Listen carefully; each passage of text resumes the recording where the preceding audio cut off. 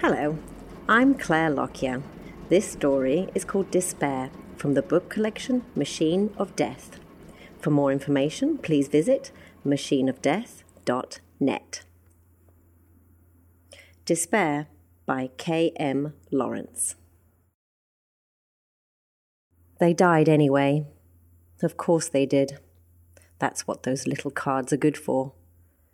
The security guards here have a league table of the most impressive death predictions reported in the UK press.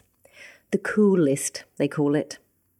They got me to phone the doctor whose machine predicted that an 83-year-old bedridden Cardiff woman would die of stunt plane crash. I used to feel sick looking at the list, because for a moment a bit inside me would laugh in wonder at the improbabilities written there. And then the moment would pass, and I would begin to imagine the Cessna tumbling from the sky, falling down, down, down onto a slate roof under which an old lady was sleeping. The top of the list at the moment is solar flare. I have no idea how that one will turn out. The first one came in 21 hours ago, just as I started my shift. In the early morning, the emergency waiting room was intolerably bright. I squinted out of the windows, clean enough at midday, but blindingly dirty against the low sun. The call that the ambulance was coming in had been taken by the guy who'd just gone off shift, and I didn't really know what to expect.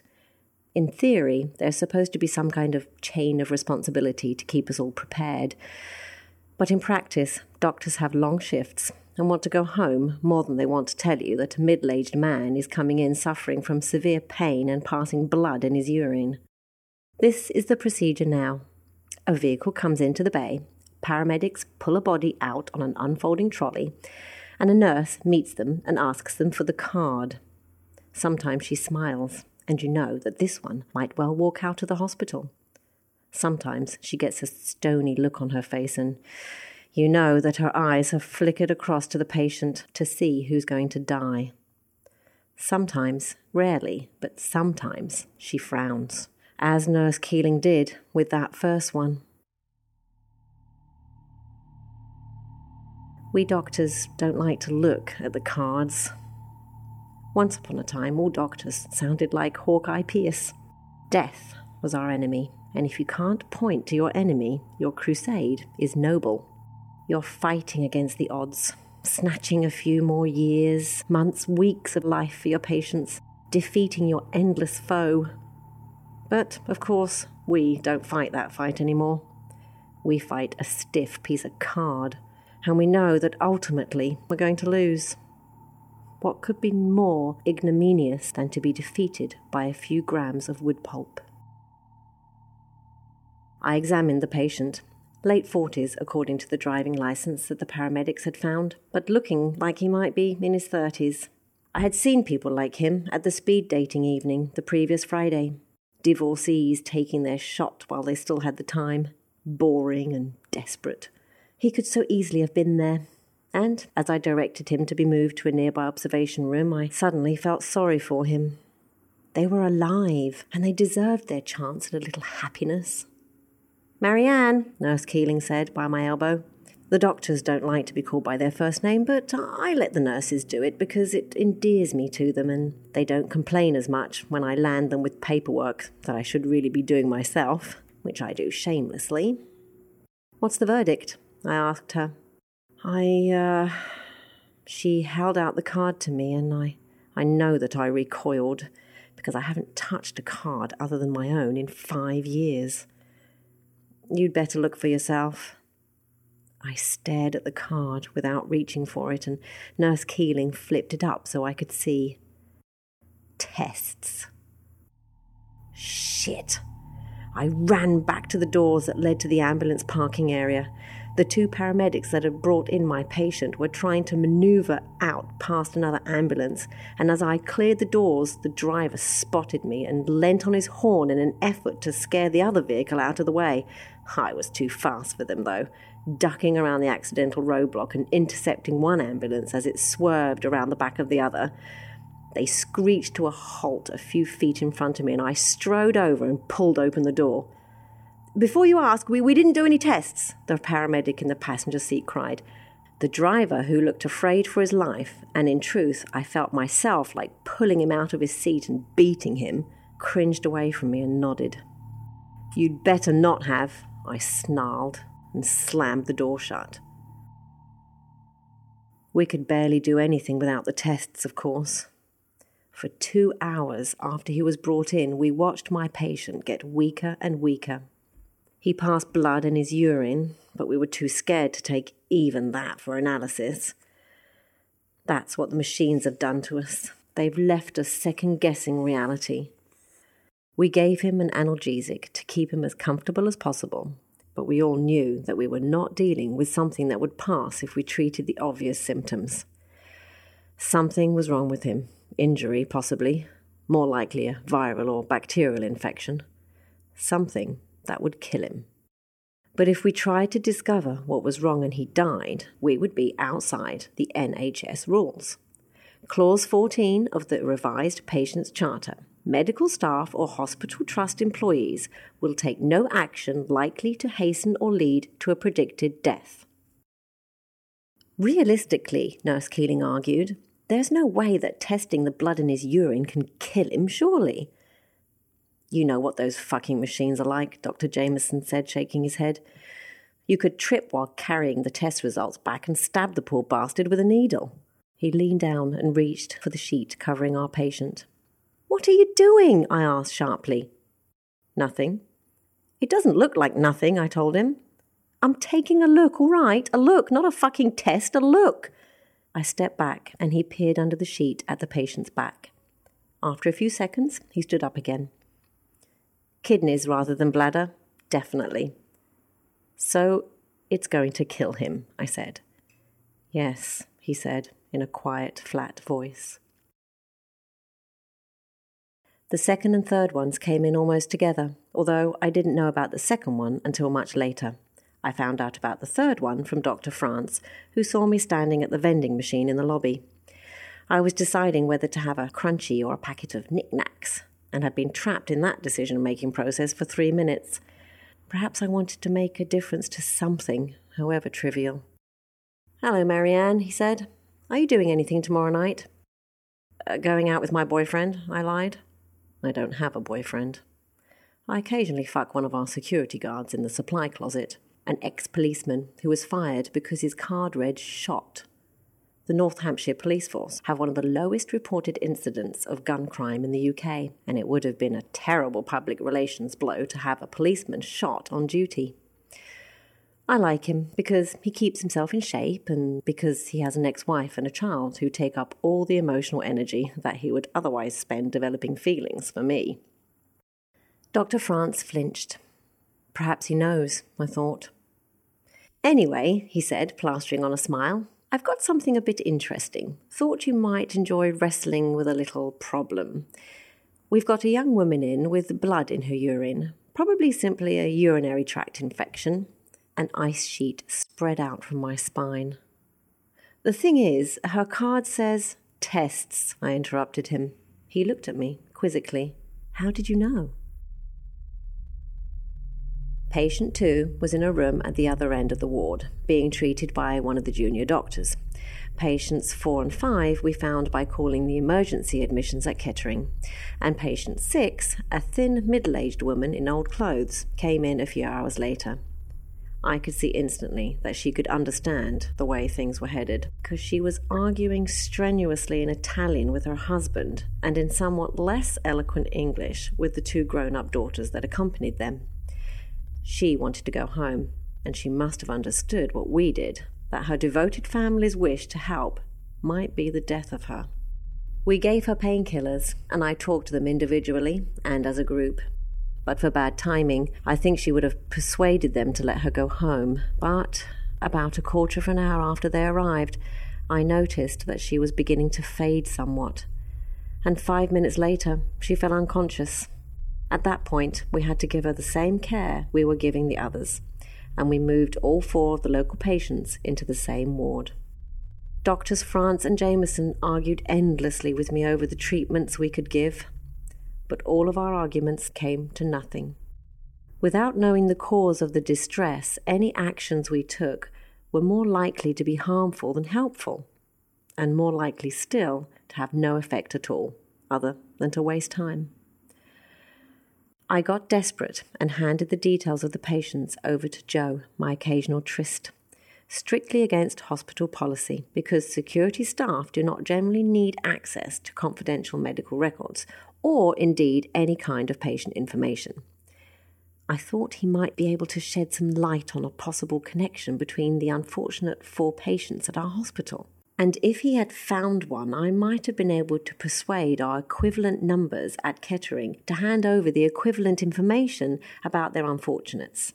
Despite a bit of help from some old friends of his at the local police station, it was all dead ends. The 6 people lived near each other, but not near enough to form a cluster for the purposes of determining some environmental cause. There were no common work links and no social connection. There was a moment of excited hope when he discovered that the serial numbers on the back of the 2 cards showed identical mistakes in the printing, but neither of the other 2 cards showed any similar signs. So 2 of the patients had been diagnosed by the same machine, probably roughly at the same time, but that was the only connection we could find. Almost certainly a coincidence, he told me sadly. I mean, I'll keep looking if you like, but don't rely on me to turn up anything useful anytime soon. Fine, I said, and left him to it. I was grateful to him for trying, for giving me that moment of hope that we might find some way to cheat the machines, if only for today. But I couldn't show it. That wasn't the way it worked between us. We got the 2 patients from Kettering transferred over by ambulance. It was easy. No one wanted responsibility for them. Even with all 6 of the sufferers together, we could find out no extra information. It was Dr. France who finally said it. "What if we just start?" he said quietly. "We can't.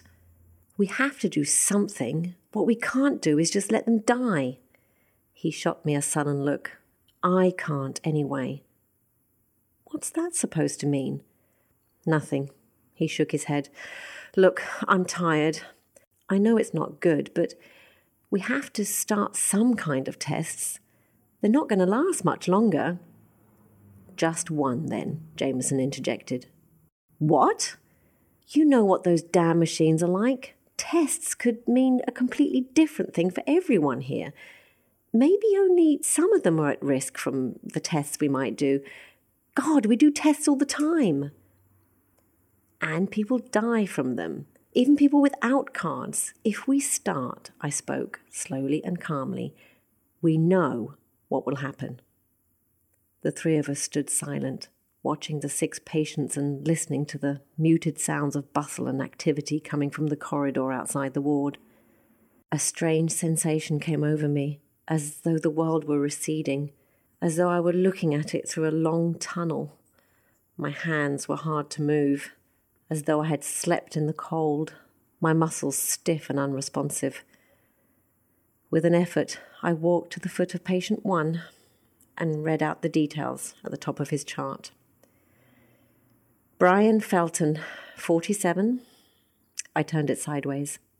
In the margins of the chart, Nurse Keeling had written in pencil, "Wife and 2 children," I read out loud. Replacing the chart, I moved to the next bed. Simon Lines, 23. Girlfriend brought him in. "Janice Gregg," said France without looking at the chart. "She's 31, unmarried, a schoolteacher." He turned to the 4th bed. The old woman transferred from Kettering. Maud Carver, 63. You'd guess from the name, wouldn't you? Who calls anyone Maud anymore? He looked down at the chart again. Widowed. Dr. Jameson picked up the 5th and 6th charts, 1 in each hand. From the left, Louise Burden, 28, 1 kid. From the right, Amelia Strabioli, 51. Married, 2 daughters, 1 son, 1 grandson. He put the charts back on their hooks, and we stood back and looked at the 6 bodies laid out before us. "Are we really considering this?" Jameson asked. "No, we can't consider it," I said. The others looked at me. We have to just do it. Can't it be Brian or... France pointed to the fifth one. Louise, Jameson supplied. Or Amelia. No one with children. Janice is young, France said. Simon too. They looked at me. So we're going to kill Maud because she's the oldest, I asked. She hasn't got any... France began, but Jameson interrupted him. We're not going to kill her at all. We're going to test her. And the tests are going to kill her, I nodded. Have the balls to admit it.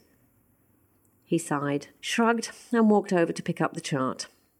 Says here she had a stroke 2 years ago. So? Look, she made it 2 years. Who's to say she won't make another 30? Plus, said France carefully, that's exactly the kind of thing that makes me nervous. Given her stroke, I'd be a bit careful what tests I did on her anyway. He walked over and took the chart away from Jameson, scanned it, then put it back on the hook. Then he turned back to the third patient. I could tell he was thinking something that he didn't like, and I realized what it was going to be. She was his patient, of course. He had been charged with making her well again. Perhaps we should consider Janice. Jameson picked up the schoolteacher's chart. She's healthy, France continued. Least likely to have any trouble with the tests, I'd say. He smiled. Hey, I've just thought of something. She's a teacher, right? Perhaps the stress of grading is what's going to get her. It could be nothing to do with this at all. Of all of them, she's the most likely to survive, right? He nodded at Jameson and me, trying to convince himself by convincing us. I ignored his pleading and pointed to my own patient. Why say Felton? I asked. He has kids. He's a shit, I spat. He beats them, he screws around, and he's given his wife the clap. Jesus, Marianne, France slapped my hand down. He might be able to hear you. That's not funny. I saw Jameson's eyes flick down to my balled fists. No, wait. He pulled France back by the shoulder. I see what she means, Jameson said, staring past France directly at me. We can't make this decision. We can't just do this based on our prejudices. That's how the cards beat us. They use us against ourselves. He was wrong, of course, but we had to tell France something to make him listen to sense. There's only one thing to do, I told them. I found the box in the waiting room. There's a little pile of books and toys to keep the kids occupied while we talk to the parents. Most of it was for the smaller children, but there was a wooden box of classic games that had a backgammon board. I don't suppose it had ever been used. Half of the white counters were missing. But I found most of the red ones, and one of the dice, which I scooped up into my pocket and carried back to our ward. We'll make something up to tell the families, of course, I told France and Jameson, then rolled the die on top of the defibrillator cart. I saw two come face up for a moment, 2 black sockets in a white face. Then it was past, and the cube came to a rest. 5, said France. Louise, Jameson corrected him. They died anyway. Of course they did. That's what those little cards are good for. The first round of tests showed nothing. So we took more blood from Louise. That's when she began to bleed under the skin around where we'd put the needle in. Pretty soon she was convulsing, and then her vitals began to deteriorate and her heart stopped. While the tests were coming back, Maud stopped breathing. We revived her, but her brain had been without oxygen for too long. When she stopped breathing again, we couldn't bring her back. Nurse Keeling brought the test results back, some viral activity, but sadly not characteristic enough for us to work out what we were dealing with. The die rolled 5 again, then 2, so we took some blood from Simon. He survived, but we got the same inconclusive results, during which time Brian and Amelia had both gone. We gave the young man antivirals, but his condition deteriorated faster, and he died 2 hours after Amelia. Finally, we watched Janice Gregg's heart rate get slower and slower, until finally, she too left us. We had been watching the 6 of them for close to a day, on and off. France and Jameson looked like corpses themselves, grey-faced and without a hint of emotion. It had drained everything from them, not just the deaths, but what those cards had forced us to do. I left them to it, slipping off quietly to find Joe. The causes of death were hemorrhagic fever with renal failure, also the pathologists determined. I didn't feel like anyone was to blame. Who could have suspected a hantavirus outbreak in the Midlands? No other cases were reported, and the investigators were unable to trace any more connections than we had. I have Brian's card in my wallet. I keep it next to mine because that night its prediction came a little bit closer. I take Brian's out when I'm alone and stare at the word. I am still unable to understand what it meant. Was it the tests, I wonder? Or the lack of tests? Did the word mean the same thing for all of those 6? Did it mean hospital tests? Exams? What? The thoughts run through me like water, ever changing. But there is one I come back to. Who was being tested?